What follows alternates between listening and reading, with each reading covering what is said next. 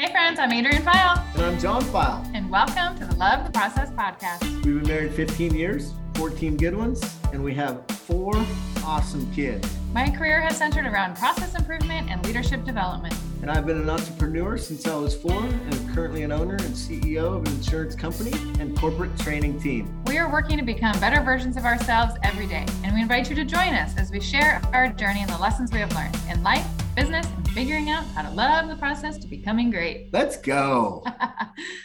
Hey friends, it's good to be with you. All right, a couple things I want to share. 2 things actually that I want to share. 1, we have some Go groups starting in January.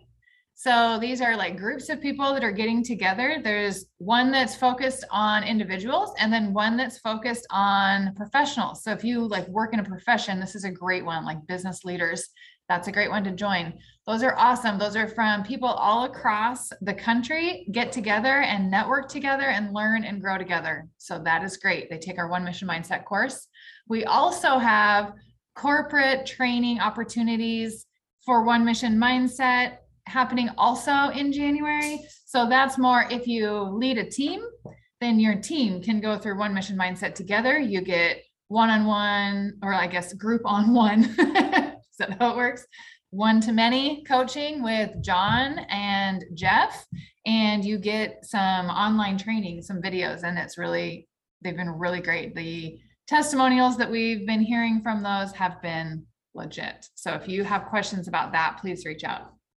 Yeah, let's go. All right, we have a guest with us today, you guys, and it's so much fun because this is our first time having a guest return.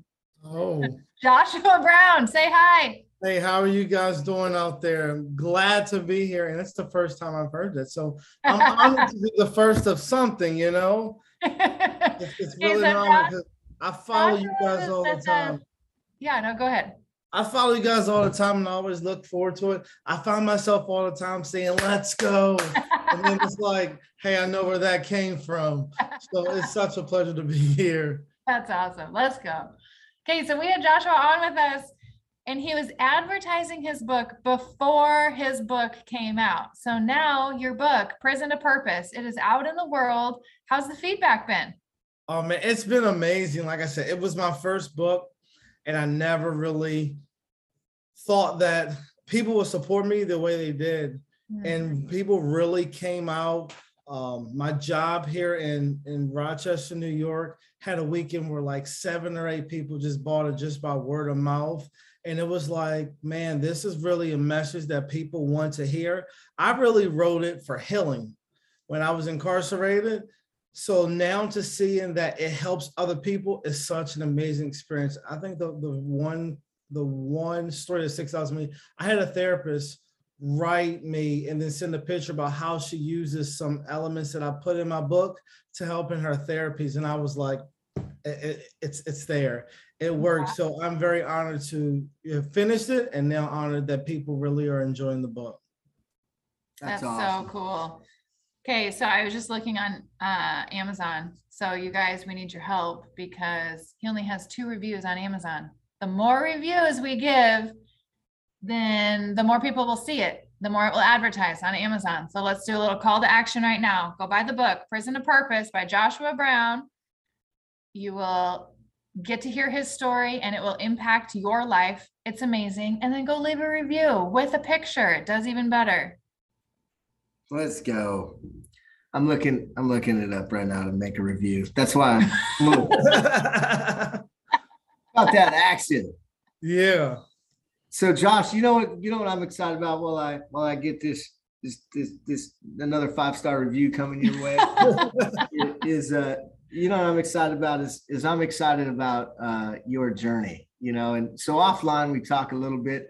Our podcast, as Adrienne talks about, is like we're going out to coffee, and you know, it's intentional for us, for you, that you're the first return guest, because we believe so much in the power of redemption. We believe so much in the power of second chance. We believe so much in the idea that regardless of the past, the future is spotless. And if we can make a mindset shift, whether it's generational poverty, or if it's generational addiction, or if it's generational incarceration, generational, whatever it is, like the fatherlessness, right? And, like that we can make a change. And, but, what really gave me tingles is when we were talking before we got on this podcast about your journey to New York. Can you tell us a little bit about that? Because this is Love the Process in its purest form. Is it people, a CEO asked me one time, he said, so what do you sell? What do you sell? I said, we sell courage. We sell courage. And courage is the ability to take action in spite of fear, in spite of worry, in spite of uncertainty, in spite of a lack of resources, in spite of a lack of a popular opinion. It's the ability to take actions that are in alignment with your integrity, who you are. And you made a big move recently. You want to tell our listeners about it? Yeah, the last time we were on here, I was actually living in West Virginia. I was very comfortable. I was somewhere where I spent the most of my life at. And I have a 10-year-old son who I love dearly. And I tell people all the time, he's got more frequent flyer miles than me and his mom put together, because he would just fly back and forth. We would pick him up at the airport and he loved it. And one day I was taking him to the airport and he's walking through, he's, lackadaisical, not in the best mood. And I asked him what's wrong. And he goes, well, I always want you to move to Rochester, but you never give me a good answer. And I was like, well, mom's here, daddy's here. We come together. We love each other in a way for you. And so he just started crying and felt bad. And that was the first time I had cried since I've been out of prison, I've never been a big emotional guy. And then this woman came up to me and she's seen everything. And she said, do you mind if I sit with your son on the plane? She, we talked for a little bit. And I was like, well, the flight attendant does, but if you, would like to, you can sit on the other side, make him feel comfortable. He called me on his phone on FaceTime while they got on the plane.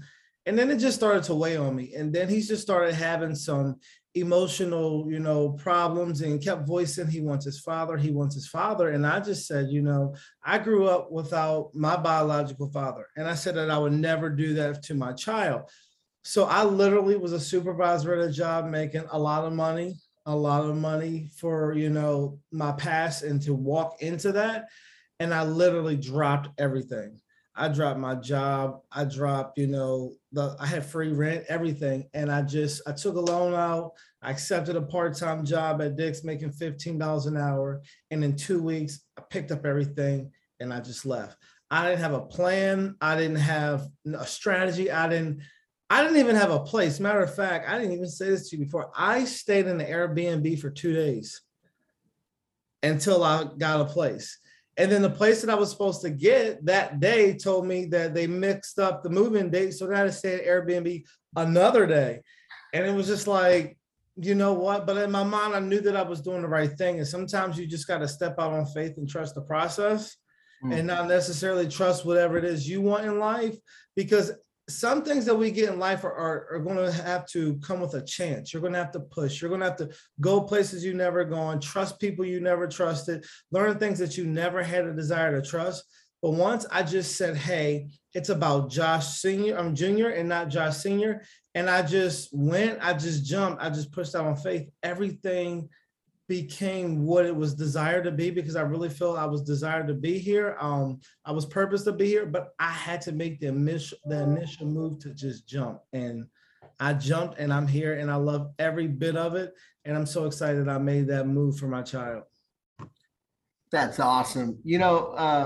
That is, I too grew up without my biological dad, and was raised by my aunt and uncle from the age of 7. They were awarded custody, but they were really in my life, from the jump, seeing the need. And so I really believe that this fatherless generation in some ways, is such an opportunity for a call to action, for anybody who's on this call, who feels disconnected in any way, shape, or form from their son or from their dad. I had to reach actually back out to my dad when I was 29. I still remember it. I still remember the call. I remember the script. I practiced it like 10,000 times because I got to a spot where I was in that cry myself to sleep, mode of like, life's not fair. I'm an only child. Everybody's got brothers and sisters, and my dad's not here, and this and that. And I got to a place where I just told him to screw himself. And I cut it all off. And when I was 29, a little over 20 years later, I called him on a Saturday and I asked him for forgiveness for being closed-minded to the idea we could ever have a father-son relationship. And not to stereotype in any way, shape, or form, but I do think it's the poorer or less resourced areas, that really have a struggle with this. And it's an information thing, it's a mindset thing, but it's also it's a lack of possibility. And you're showing a different possibility to your son now. You're breaking the cycle, right, of fatherlessness, which is, so when you said from prison to purpose, I was asking myself, well, I wonder what his purpose going to be. Well, you're starting to lean into that. Yeah, isn't it amazing when I wrote it? The purpose I thought was speaking to schools. The purpose is I thought that was going to travel the world speaking to colleges. But my purpose was to be a better father. Because the one thing that I understood when I wrote this book, purpose was going to literally be promises, was going to hit every single Division I college, every single women's Division I college, and make an impact. And I remember my son sitting, on the phone, asking me when I was incarcerated, hey, Danny, when you coming home? And I wouldn't be able to answer. And then it would be a full conversation. We have it all the time. Well, tomorrow, no, 100 days, no. After he said 100 days, he would stop. But I never knew that when I was writing this book in prison, I was writing about the purpose to move to Rochester and be there for my son every single day. And I know that the move was necessary, and I know that I did the right thing because I just went to Florida Tech University last week to go speak to their athletic department. And I told my son, I was like, listen, I'm leaving town. You're going to stay with mommy for a couple of days. I'll be back. And he says to me, he was like, you leaving again? And I was like, yeah, buddy. He was like, and I call him buddy. He goes, I've already lost my dad long enough.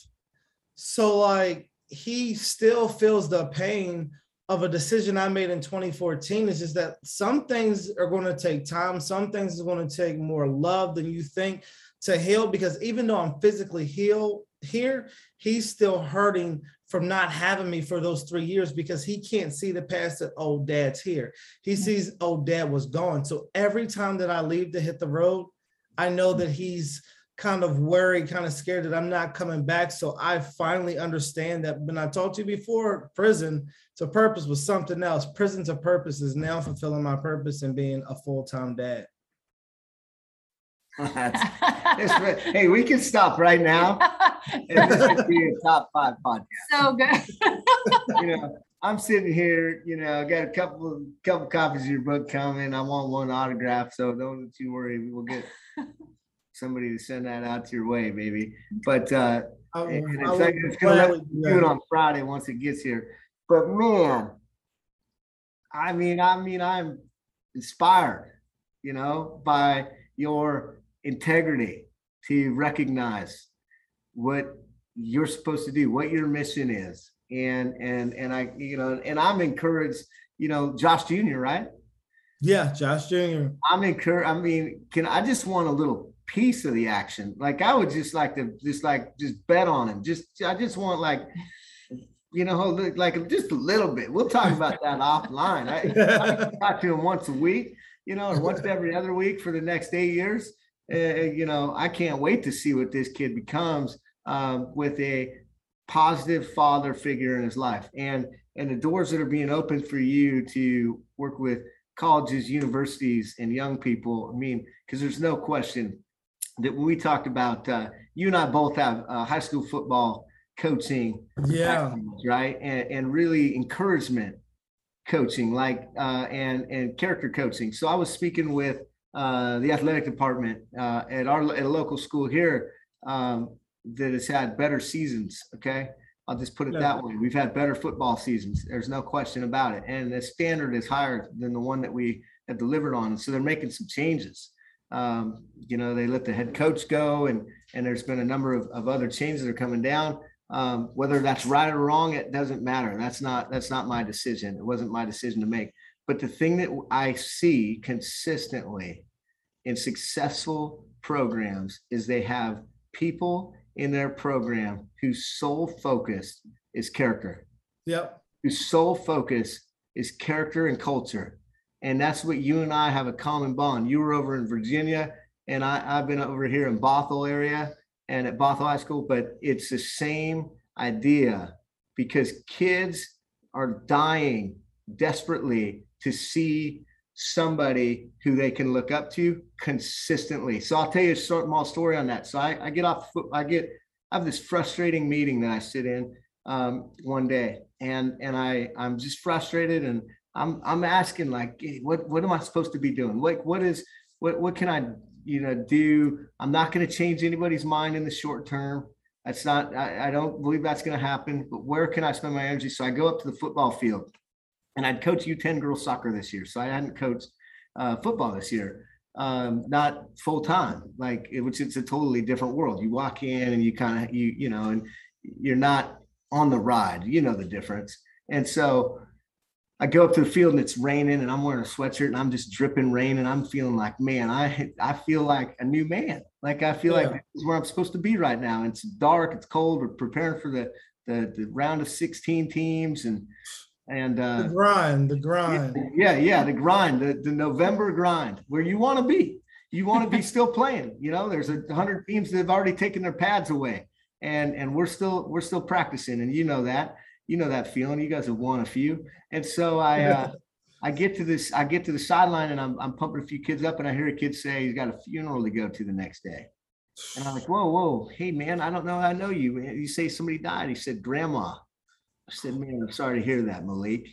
And I got his name. He says Malik. And I said, I'm sorry to hear that. And he said, so tell me more. He said, yeah, she died of like a blood clot. And I said, oh man, I'm sorry. And then he goes on to say that he'd lost a brother and a sister to a drive-by when he was 10. And I said, who's at home? Mom, right? And dad's out of the picture. And I'm just going, man. And so then to see this kid and to hear a story and to hear what he's got going, I was thinking to myself, I might have to come back and coach again.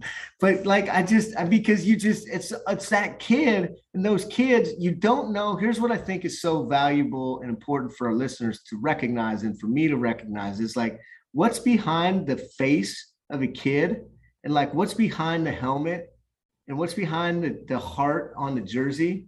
Like, what's behind there is sometimes a world of pain, and it's a world of difficulty. And I love sports because sports give kids a family, especially football. Yep. Especially football. And there's every other sport is similar. And I think girls softball is really fun. I think it's really fun to watch girls softball, because they just get pumped up on it. Their hearts are on their sleeves. You see them in the dugout, they're up in front and they're chanting. My daughter Malibu, when she played for what was the name of the team? The Pink Butterflies or Unicorns. Whatever? The Pink Unicorns. Okay. I mean, she was all in cheering, not a little, just a lot, hit it to the parking lot, and all that stuff. Right. Yeah. I think that's the beauty of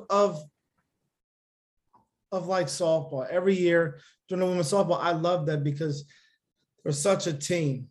We watch baseball and it's just like they pitch, they hit. Like, no, these women are up and they're fighting. They're in a battle, but they're still trying to find a way to have fun but compete at the same time. Something that most football teams struggle to do. Like, we're in practice and somebody's trying to have fun. You miss 3 plays and it's like, hey, we're on them. But in softball, it's just like, that's what we want them to do. So it's just amazing how that women's softball is amazing. And I really love how they can go up and down, but stay straight on the task forward. the Chiefs were having some fun on Sunday. Did you see him? You see him dancing a little bit on the sideline, and as a Cowboy fan, I didn't want to see. I know. I had to bring it up. I know. That's why I brought it up because it's interesting, though, right? It's interesting culture. Yeah. I mean, Jerry, let's talk about the Cowboys for a second. Then I love having sports fans on here because we can. People who listen, some people who listen are like, "Oh, they're talking about sports again. I don't get it." And then a bunch of people are like, "Man, I love hearing this stuff." But the Cowboys are very interesting because they had Emmett and Troy, and they won back to back to back. The last team to do that, right? Yep. Go back to back to back. The thing that the quality of that team had was they loved the process.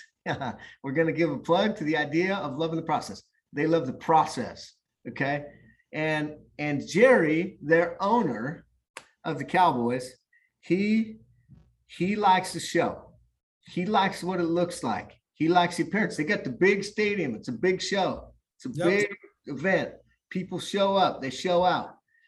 They've had a very difficult time in that environment to win again, to win it all. And in big games, I just have this sense like if Jerry could get over Jerry a little bit. That you just hit it. The Cowboys have all they need. Everything they need. Like I'm delusional enough actually to think that if Jerry Jones hired me as a GM and I get a 5-year runner, he's going to let me run. We win at least one Super Bowl. We will win the Super Bowl. Because we're definitely a Super Bowl contending team this year. And you can't, I haven't been able to say that in a long time. But the thing is, they endured the process. Remember when everybody was mad that got rid of Tony Romo? Yeah. And then Dak stepped in, and then, the years and the years, and then the injury, and then his process to come back to be an MVP caliber quarterback. It's just like, man, through the tough times, through the journey, through the injuries as athletes, through the setback as parents, through the failed tests as students, those dark places, there is a process to be had. And if you just fall in love with the process, fall in love in the rebuild, is that you're going to create something greater than it was that you lost. In life, we lose things, doors close, but others come open with better opportunity, better growth, better vision. But it's up to us to say, I need this process. I love this process. I'm going to fight through this process, even on the days that I don't feel like fighting anymore, because at the end of the day, we are enough to win the process. But first, you must take the step. Second, drive through it. And 3, just finish. Yeah. And clarity and commitment. Clarity and commitment are so vital, right? Because if we know where we're going and we're committed, that's what you said, fall in love with the process comes down to that commitment and the clarity and the commitment to where we're the destination, the ride. Like you said, I mean, Edison failed like 10,000 times at the light bulb. The Wright brothers flew because they were going to fly or they were going to die. Like they had 5 sets of gear in the morning. I just heard this today. 5 sets of gear ready to go because they're going to crash 4 times before dinner. Like they knew, they know we're going, but they believed that if they could fly, if they could, this man-powered flight idea could happen, they could change the world forever. And so they were committed. And so often, again, our preferences and how we want it to look and how we want it to happen and how we want it to occur get in the way. And that's when I talk about Jerry is that they're under that issue. And he may or may not recognize it. I don't know. It's a challenge. It's a challenging idea because I think here's what's crazy is I think he wants to win it all. Like, I think he wants to win the Super Bowl. And so he wants it to come through him. Exactly. But the lack of flexibility to the route it's crazy because there's so much influence and that organization is such a adored brand, and an adored organization. And it's in such a big stadium and a big stage and they get a lot of energy and they have the guys and then moments come but Romo, the question I have for you, was Romo's failures in critical moments a product of Tony Romo being a choker, or was it a product of the environment that he was in? I think it's the product of the Dallas Cowboys. We've seen it since 1997. The 2012 team was 12-4. Yeah, I think Romo would have won 2 or 3 Super Bowls in New England. I love Romo. It's culture. That's how I said. Like I don't know what else to say than the Cowboys, because like that those are always those defining moments where we lose games that we're not supposed to lose, and then we just don't finish. And one thing that I've already said that's been a lack that falls on Jerry for many years is lack of discipline. Right. The Patriot way does it the right way every time. Right. And if somebody like Randy Moss, who had problems in high school, had problems in college, had problems in NFL, can go to the Patriots and have no problems, right? That's culture. It's the standard. You're totally, and it's crazy because if we go to the Seattle Seahawks, we have Seahawks fans on this call because we're based out of the Seattle area, and love or hate the Seahawks, God bless you. But I will tell you what, our culture changed in Seattle after we won it all. I don't care what anybody says. Our culture changed in Seattle after we won it all. It changed so sufficiently. Malcolm was the MVP of Super Bowl 48. Okay. Our defensive, our backer caught, pick or fumble 6. I think it was a pick 6 and had a couple of sacks and had a big day. The MVP was not Russell Wilson. Okay. It was, and so Malcolm Smith. And so we end up going to next year, and Russ gets a big deal. I mean, big money deal. Okay. And we end up going to next year to the Super Bowl. We are on the 1-yard line. I was at the NFC title game. I was at Super Bowl 48, 23 rows up. I know organically how the day felt in Super Bowl 48. We were all in East Rutherford, New Jersey, not too far from where you're located. And everybody who was in that place had one singular mindset: find a way to beat Peyton Manning and his high-powered offense. Find a way. Just find a way. And we won 43-8, one of the biggest butt kickings in modern Super Bowl history. Okay. And that's where Love the Process as an idea was even born, because the idea then was win forever. Pete's idea was win forever. So then the next year, we're at the 1-yard line. And I know everybody will look at everybody, bunch of the plays, this, that, and the other. This is my belief in my heart of hearts, is that it had become about Russ. And so instead of him and our team being able to check off of a pass play that they aligned for perfectly, by the way, if you pre-snap read it, okay, is to check off that call and run it with Marshawn in any direction. Check. I mean, it's not, but you know who would have won the MVP? Russ. Marshawn would have won it if we checked off. Oh, yeah, if he scored, yeah, Marshawn. Right? And so we run the play. Now, Bevel calls it. Pete's running the show. We also pooped out a football and took a 15-yarder when Doug Baldwin put us up by 10. Okay. We took a 15-yard penalty in that game in the third quarter. In the Super Bowl, we took an unsportsmanlike conduct penalty, which cost us 15 yards on the ensuing kick. So they had a shorter field. They came down and brought it within 3. Okay. And instead of Pete coming up to him like he did Golden Tate the year before and said, "We don't do that here," nothing was said. It's always leadership. It's always leadership. And it's not me saying Pete Carroll's a bad leader or a good leader or he shoulda, coulda, woulda. I'm not shitting on Pete Carroll. Pete Carroll's a hell of a coach, and he cares deeply about people in that organization, and he loves the crap out of those players, and it causes us to win a whole lot of football games. Yeah. But the culture, which was bigger than Pete, by the way, the culture is bigger than the head coach.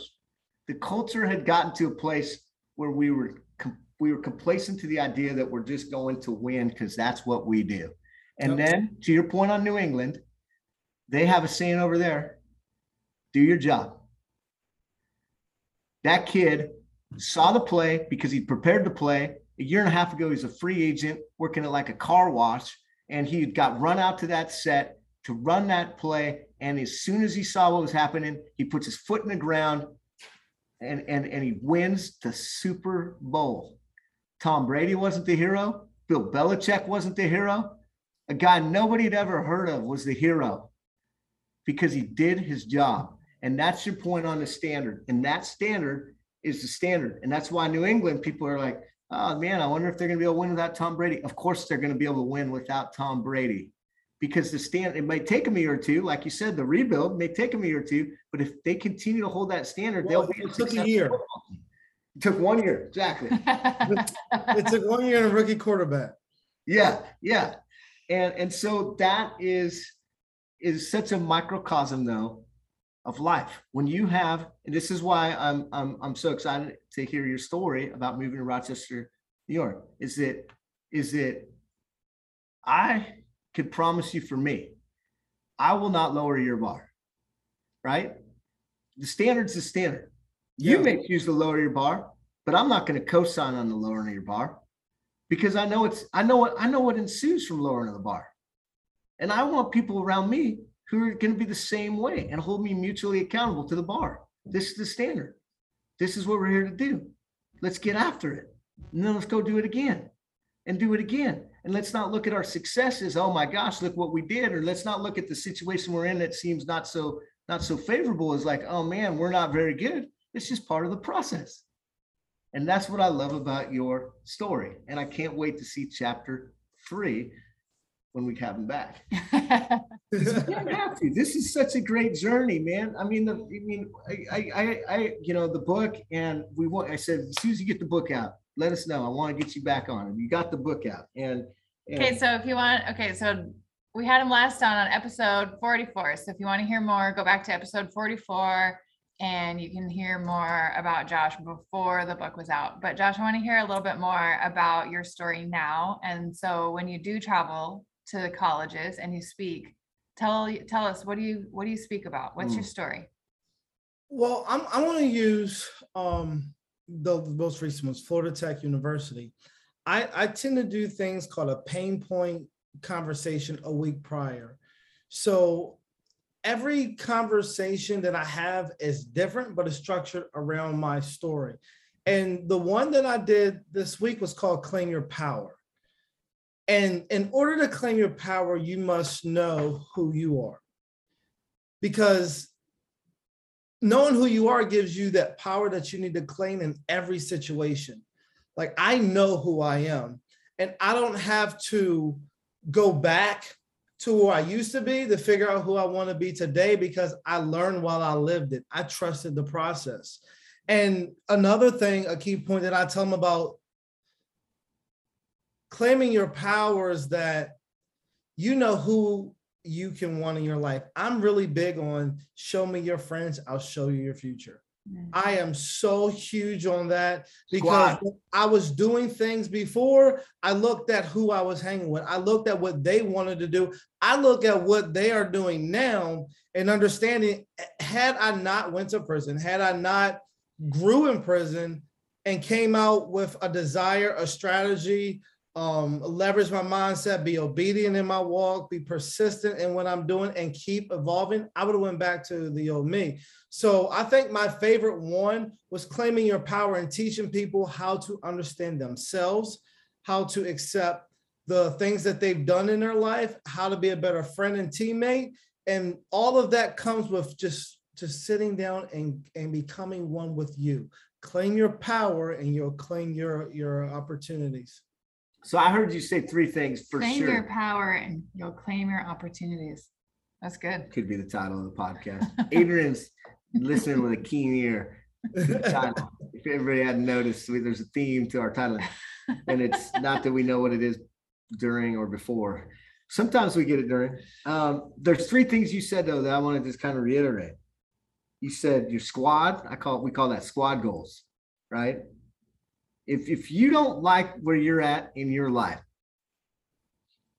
this is the greatest place to look because it's easy to make. It's actually a pretty easy fix. Stop giving energy to those folks who aren't helping you level up, who aren't bringing you to the places you want to go. And my uncle used to tell me when I was growing up, Josh, he used to say, show me, or with friends like yours, show me your friends, show me your future. I love that. But he used to say, with friends like yours, you don't need any enemies, buddy. Like, you got plenty of trouble just with your friends. I love that. Friends like yours, you don't need any enemies. Yeah. Man, that could be my tip Tuesday of the week tomorrow. Do it. And then number 2, habits. Forming different habits, discipline, right? You know, I like a lot of the work that Jocko and that crew is doing with extreme ownership. And one of the concepts, the t-shirts that are out a ton is that discipline equals freedom. I think there's more to it than that. I think that's a simple idea that you can poke at and go, I don't know about that, you know, chicken or the egg. But at the end of the day, discipline and changing your habits changes your outcomes. Nobody can argue with that. Nobody can argue with that. You can be unwilling or unable to change your habits and stay stuck for a variety of reasons, mental health, mental wellness, etc. Great. But at the end of the day, if we can find ways to help people change their habits, you can change your life. Number 3, you said mindset. You had to change your mindset, that the mindset that got you in jail will get you back into jail. And so you had to change your mindset. And so that's this constant renewal process. Like I say, training isn't something we did, it's something we do. It's a perishable, staying ready is a perishable skill, right? I love Will Smith always say, if you stay ready, you don't ever have to get ready, right? Russ, when we were winning, he used to really say, separation is in the preparation, right? And I'm not knocking Russell Wilson, although I feel like Jalen Hurts could have led us to the promised land this year on a lot less of a dollar figure, but that's just me. And that was me like 3 years ago, and I wasn't the GM, and so it wasn't my call. And I would have pissed off like 80% of the fan base who, you know, including myself, who had my Russell Wilson jersey that I'm gonna have to watch him play for the stinking Giants or whatever. But at the end of the day, there's a way to get to a different to the destination that you want, and that way is who? It's the habits, it's the what and the why. Really, you just said who, what, why, right? And I love that, Josh. But you know, you believe in God, you believe in, like, you have a sense of faith. Is it something that just came to you in a moment when you're sitting in jail? Like break that down, because so often people are like, I just am not there yet. Because the qualifying questions we often ask when we're training, you know, people, you're talking about the pain point you caught the pain point conversation, the claiming your power. So you have that conversation with them to figure out where the pain is so that you can figure out how to insert the power that can move us through the pain. I ask a qualifying question like, are you good with the results you're getting? Because if you're good with, you know what I mean? Because if you're good with the results you're getting, there's no need to change anything. Another one I like to ask is like, do you want to get well? Like, do you want this to get better? Because sometimes people are just good with getting what they're getting because they can't see the idea that they could even change their mindset. And so then they're a victim. I'm unlucky. The cop screwed me. The lawyer effed me. My parents screwed me. The judge, they're blaming everybody. So for you, what was like the moment though, like where you just go, I can change the people I hang out with, I can change my habits, I can change my mindset, and then I can have a possibility of a different outcome? Well, first of all, when I got incarcerated, I had all of those feelings. I thought my lawyer let me down. I was mad, you know, at people who I felt like didn't support me. I wanted a reconsideration. I wanted to get out. So it got to the point to where I had to accept the situation. I had to accept what it is that I needed to fight through, because when I first went in there, I was wrestling with things that were outside of the prison instead of things that were in the prison. And once I got to the point to understand, like, okay, I'm not getting a reconsideration. Even if things didn't go my way, this is how it is now. And when I just sat there one day and I really just focused in on, okay, accept it. when I accepted the situation, that's when I started to trust the process, love the process, build myself, and be more intentional about being a better person. Because I knew when I accepted it was like, okay, I'm here. And the bad part was the scary part about accepting it was like, okay, you're going to be here for multiple years. So how are you going to, I guess, react to the things that are going to come your way when you get out? So I spent probably like 2.5 years becoming a better person, becoming a better Josh, but also planning how I was going to win the battle of drinking and driving once I got home. Because quite frankly, prior to me going to prison, I never won because I never wanted to. Now I knew that I wanted to win. Now I knew that people were still going to try to get me to do those old things. So I accepted, I processed it, I fell in love with it, and I just executed a plan that I'd put through every single day. Like I said, you never stop training. I never sat there and said, okay, I'm not going to worry about how I'm going to make it today. No, I always thought in my head about my freedom. There wasn't a day that went by where I didn't think, okay, you're going to be free one day. There wasn't a day that went by, okay, who can I be friends with? It was a constant, I wasn't in battle. It was a constant process of pushing to get to the point when I came home, I was okay. So a word that I've been kicking around in this space is surrender, right? Like acceptance, and they may be just cousins or sisters and brother. I mean, but like this surrender, because to your point, there's a fight, right? There's just a fight that is ensuing in our minds and our hearts that we're fighting the system. We want to put up a fight, you know, whatever the thing that isn't how we would want it to be.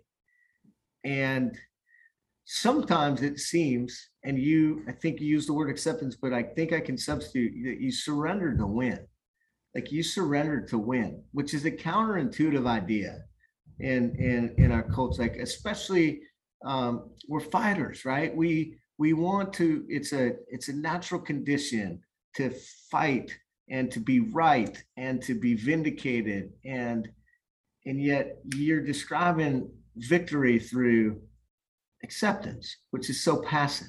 Yeah. So not the first thing that I think of when I'm faced with difficulties of people or places or institutions. Like I think of the fight, right? Here's another way that I look at it. I surrendered to prison because prison gave me an opportunity to be a public speaker. I used to leave prison with the guards to go to high schools, middle schools, placement centers, juvenile detention centers to go speak. I sat in prison and I wrote letters to myself about what I wanted to do when I got out. So I was creating a strategy and a plan by surrendering to prison. When I surrendered, I went through the steps that they wanted me to go through, and I didn't fight it. It was like, okay, you have this class. Okay, I went. Now, what can I do to get the best out of it? I was in prison with a college degree and a resume, and I was sitting in classes on how to write a resume. Because I surrendered. I didn't put myself above or beneath anybody, but I put myself right in the middle of the process. And I said, whatever it is I have to do, I'm going to do. If it's something that I had to learn just over and over again, okay, well, I became an expert at that. Every day was an opportunity to get better, and I just got better. I decided I wasn't going to get by. I was going to get better. I just talked to Florida Tech about that. I surrendered to one of the darkest places somebody thought would be prison. And when I surrendered to my darkness, that allowed the sunshine to come out of me. I had to go in there. I had to go in the furnace. I had to go to the fire, but it didn't burn me. It made me brighter. It made me stronger. It made me durable. And it made me Josh Brown Sr., the father which now lives in his purpose. Awesome. So what's next? So you have your story. Your story is so powerful, and so many kids need to hear your story to gain hope and to gain possibility and to claim their power. Like what is on the horizon in terms of you're in New York, and so obviously you can drive up down that East Coast. There's a ton of schools there, both high schools and and colleges. But I just think every kid who hears your story is better for it. Like anywhere you go, you're going to inject a sense of possibility, a sense of the love of the process, a sense of regardless of the past, the future is spotless. Like, because every kid has done something dumb. Yeah. Every kid is doing something dumb. If you just go to a school and you got a handful of 100 of them, like 75 of them are doing stupid things that they think nobody, they hope nobody will find out about. So like, there's power in just the authenticity of what you're talking about. So what is next? I mean, if you could predict or kind of plan out what might be next for you, other than obviously being the greatest father you can be and improving your opportunities in Rochester, what would it be? I'm really looking for expanding outside of Rochester. My goal, and I will be worldwide known to speak in local high schools and colleges in your respected area. I'm really working on a Prom Promise Tour 2022 through April through June, to where I'm just going to travel to high schools and really make them aware of the .159 tour, the .159 night, the .159 promise, to where they understand that I'm going to be a kid tonight. I'm going to have fun tonight, and it's still going to be a night to remember, and I don't have to put myself in a situation to drink and drive. That's the push for 2022 right now. I'm just really just trying to connect and network with people and tell my story and get on as much stages as possible now that COVID is starting to give us a little breathing room, because I've kind of been, tied down a little bit just here and there, but I want to be more consistent, more relevant in my content, in my presence, to where I can really hit the trail and travel full-time speaking to local high schools, colleges, middle schools, because I started drinking when I was 12, middle school. People tend to think like, oh man, now this is too much. I'm like, man, this is where it started, So just, I'm really I was just with a middle travel. schooler, okay, last week, in sixth grade, they had these little water bottles that, at this kind of get together thing, and he's shotgunning, okay, little water bottle. And I'm thinking, I wonder if he's done that with something else. I'm not going to say his name on this podcast, but that kind of kid is like, I love that kid, and so this earning the right to be heard, this earning the right to be heard, the greatest formula we talk about at Love the Process, and maybe you'll be on the Africa trip with us, adventure, right? That sounds amazing. When you can provide kids with a sense of adventure, and create relationships, and then speak into their life. I've had kids in high school, and I've mentored kids for well over a decade now, and it's amazing how much better the trajectory of their lives has been compared to mine. I was pushed by pain, and so many of them were pulled by vision. But I remember I got pulled over one time with some high school kids, and they didn't tell me this, but they'd filled their Gatorade bottle with vodka. And so they're drinking the whole way back from the Apple Cup, which is like 5 hours from here. It's a game over in Pullman, and it's going to happen this Friday, and it'll be here in Seattle. But I get pulled over for running the stop sign at like 2 a.m. because we lost Apple Cup. And I said, if we lose, we're not staying the night in this godforsaken town. And so we drove home. And so I get pulled over. And I hadn't heard the story until like a couple years later. And he's with a bunch of high schoolers. He's an adult. And I don't think either one of these kids drinks anymore. But yeah, and they're doing great things. But yeah, they're high schoolers. I'm like 29, 30, 31. And so I'm like a youth leader. And so they end up just freaking out. And ends up the guy lets me go. But they tell me the story later, and I'm like, I just love the picture of kids being able to earn the right for kids to take a different route because they know where you've been, and where they are, and that connectivity point of 12 years old, and because you're right, there are going to be some kids in there that really relate to that. There's going to be some kids in there that really relate to your the lack of relationship with your dad. There's going to be some kids in there that relate to your the grind. They just want the success principles. They're just hungry. And there's going to be some kids in there who relate to your sense of responsibility, like that I can do something different with my life. And that the last one that you really hit on to me is that claiming your power, that every kid and every person across the planet, 7+ billion strong, has innate power that is when unleashed, and we accept that possibility and then go after it. It's amazing what happens next. And man, I can't wait to hear about the prom tour. I focus on outcomes. So I write down sober driver. I think the focus is powerful. Like the focus is the driver, whoever's driving is sober. Whatever ride you get is a sober ride, and get a sober ride. And I think that's powerful. Oprah really understood that. Oprah Winfrey really understands the power of focus. So I'm going to call it your sober drivers tour, your prom promise, the prom promise sober driver tour, and finding ways in the community to rally around that idea. Obviously with Uber these days, we have at the golf club here. I'm on the social committee. There's some wives. They're like, hey, and mostly wives. I'll just stereotype. And so, but they're like, we need a club account for Uber. Right. 100%, right? Yeah, that makes sense.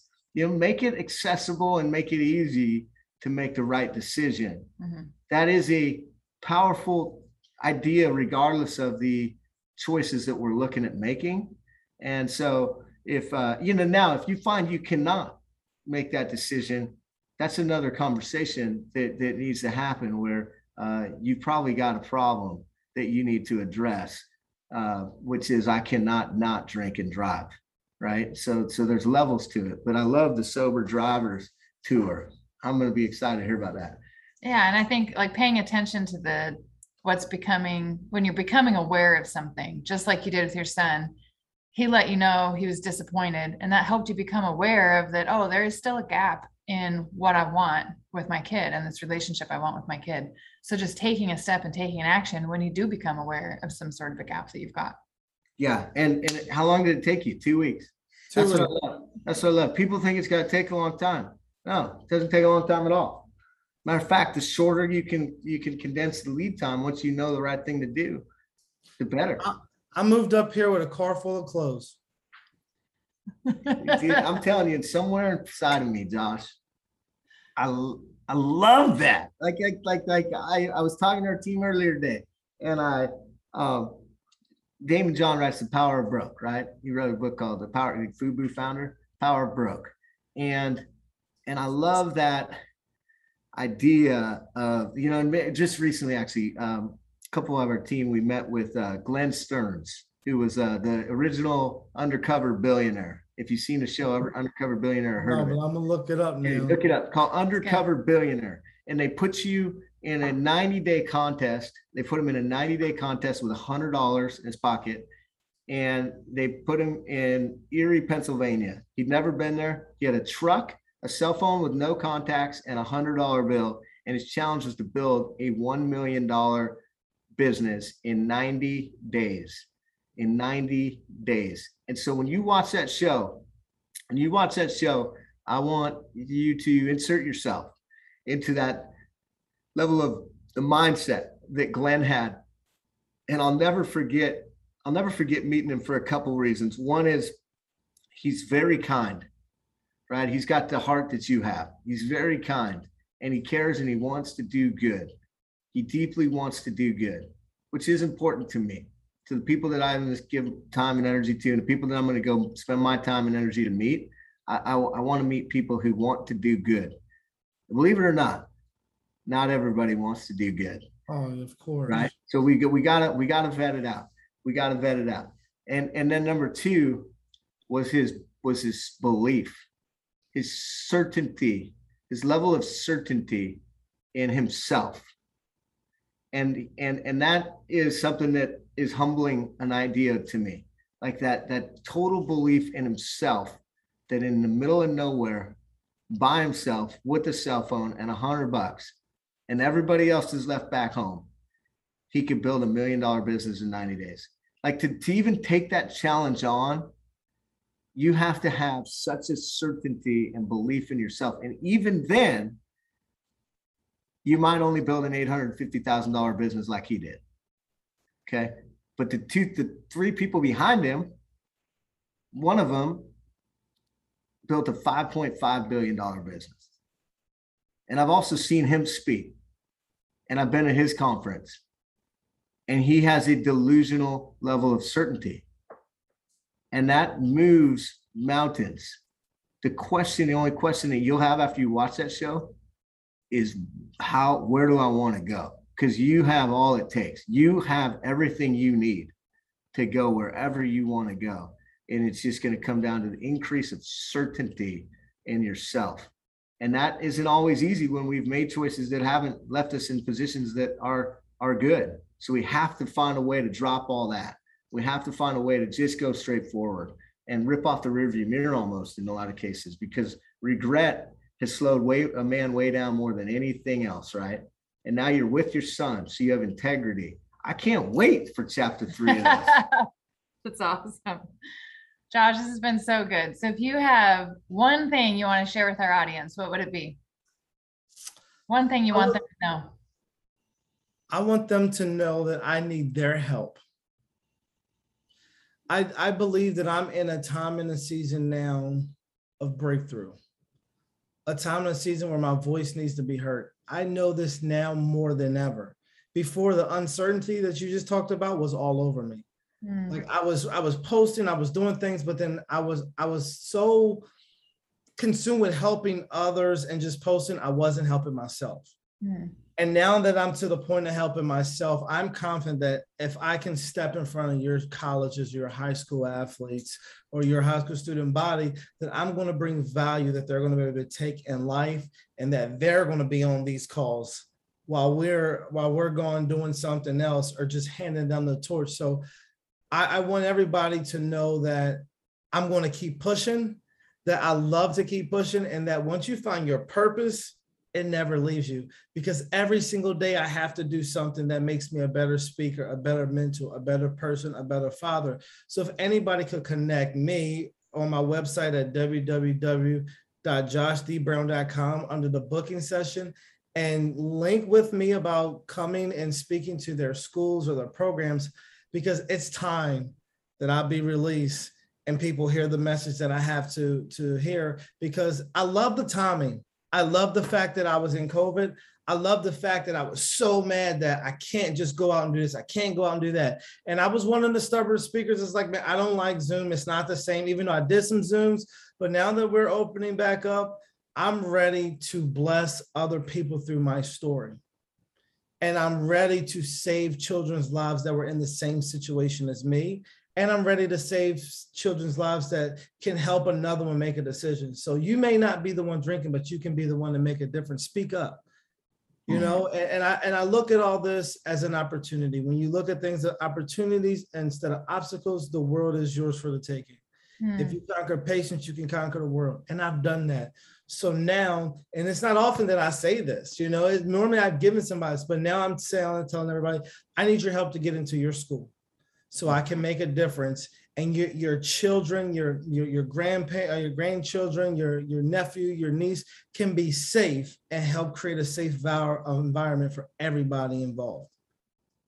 That's awesome. You have a duty, you know, and I love that. You know, what I heard you say is I have a duty to speak with your kids so that I can leave an impact. And Josh, I don't talk about this guy very often, but when I was in 7th grade, this guy came in, Skipper Land. And he said, my name is Skipper Land and I'm a handsome man. He's like this middle-aged 50-year-old African-American guy with a bald head. And I'm thinking, he's not that handsome. But, you know, he left an impact on me because he said, he says, you know why I say that? Because if I don't tell myself that, the world will tell you you're ugly. And from that moment, I looked at myself differently. And if that dude who's 75 years old now hadn't had a passion to knock down the door of Skyview Middle School, he took it worldwide and internationally. Like I talked to him about the new year, and because I wanted to hear from him. He's an adjunct faculty member at PLU, and I work with our football program this off season, and some leadership stuff. And he says, "Oh man," he goes, "I was just getting started when I was at Skyview Middle School." So I'm like, and then I look it up, and it did. I mean, this thing just went off. And I think that with alcohol sales up 550% right now, and everybody looking for a way to anesthetize themselves from the madness that they perceive to be existing in the world today, you're not wrong. There's never been a time that Josh Brown Sr. shouldn't come to your school to bring a message of hope, a message of choice, and a message of possibility that will indeed enable and empower people's lives. So they need your help. I love your humility, but I will double down on you. They need you in every school, and you're continuing to be a positive influence in your son's life is just the encouragement from my perspective that makes me know that you are a man of integrity and a guy who's going to run a race that I can't wait to watch unfold. For sure. Okay, your Instagram, Josh D. Brown SR, Josh D. Brown Sr. And our content manager loves your Instagram. She's giving 2 thumbs up in the background right now. She loves your content. Let me say something about that, if you don't mind. When you fall in love with who you are and what you want to do, nothing will stop you. A lot of people are out there, they're shooting to be the next Michael Jordan. They're shooting to be the next LeBron James. They want to be the next Dak Prescott, but they don't want to be the next you, the next person of who you are. And, I say that because she says she loves my content. My 10-year-old son shoots all my films, literally with an iPhone 12 Plus. I edit it. I either wake up early before work and I edit my posts, my videos. And when I'm at work, I go in the bathroom and I post them. Or I do everything at night. And what I'm saying to say this is that nothing can stop you from being who you want to be. Nothing can stop you from being great. Nothing can stop you from just winning the little goals, if that's all you're worrying about. But if you win enough little goals, it's going to grow and you'll get the goal that you want. But you have to claim your power. You have to know who you are, what you are, where you're going, and why you're going. And once you do that, you'll have the push. Hey, I got to get up at 4:00 this morning. Dad, don't wake me up. You already recorded. Now I just got to just edit it. You know what I mean? Like I take pride in that, because there was a time where I was like, man, I wonder if people even like this. Is this enough? But every single day I push to do something, and it's sacrifice, because I found my power. My power is through my posts. My power is through my speaking, but my job is this. And I have to balance the two. But I know the power that's within me to keep fighting, to understand that, look, tired can't beat me. Laziness is not wanted. And the desire to push forward is all I need. So I just encourage people to understand that they are enough in the lane that they want to be in. And for any speaker out there, you are perfect for your audience. That's awesome. Be you. Do not look at other people and say, oh, I have to do this, I have to do that. Well, the people that need to hear you, will love you, will like you, and follow you. Just be persistently consistent and excellence, and everything else shall be added unto you. So good. Let's go. Let's go. Okay, so follow Josh on Instagram, Josh D. Brown SR, Josh D. Brown Sr. Yep. And say your website again. It's www.joshdbrown.com. And on there, you can purchase my book, figure out who I am, and you can request a speaking engagement on that website. It is all there, a one-stop shop. One-stop shop. So good. And the book is Prison 2, number 2, Purpose. Prison 2. Yep, the number 2. So good. Let's go. Thank you, Josh. We really, I just appreciate your heart, and you're a blessing to anybody who gets around you. And I feel I feel blessed to have been on this podcast with you. Hey, I appreciate you guys' support. I've followed you ever since the day that I met you. There's not a day go by I'm not on your page looking and let's go. And that's why I do it sometimes. Like, yeah, I was destined to meet these people. Like, you know, it's just what we had to do. So I do appreciate you guys' as continued support and allow me to be the first person to come back on the show. I'm honored. Thank you. I love it. So good to see you. Love the update. Let's go. Let's go. Bye, Josh. Bye-bye.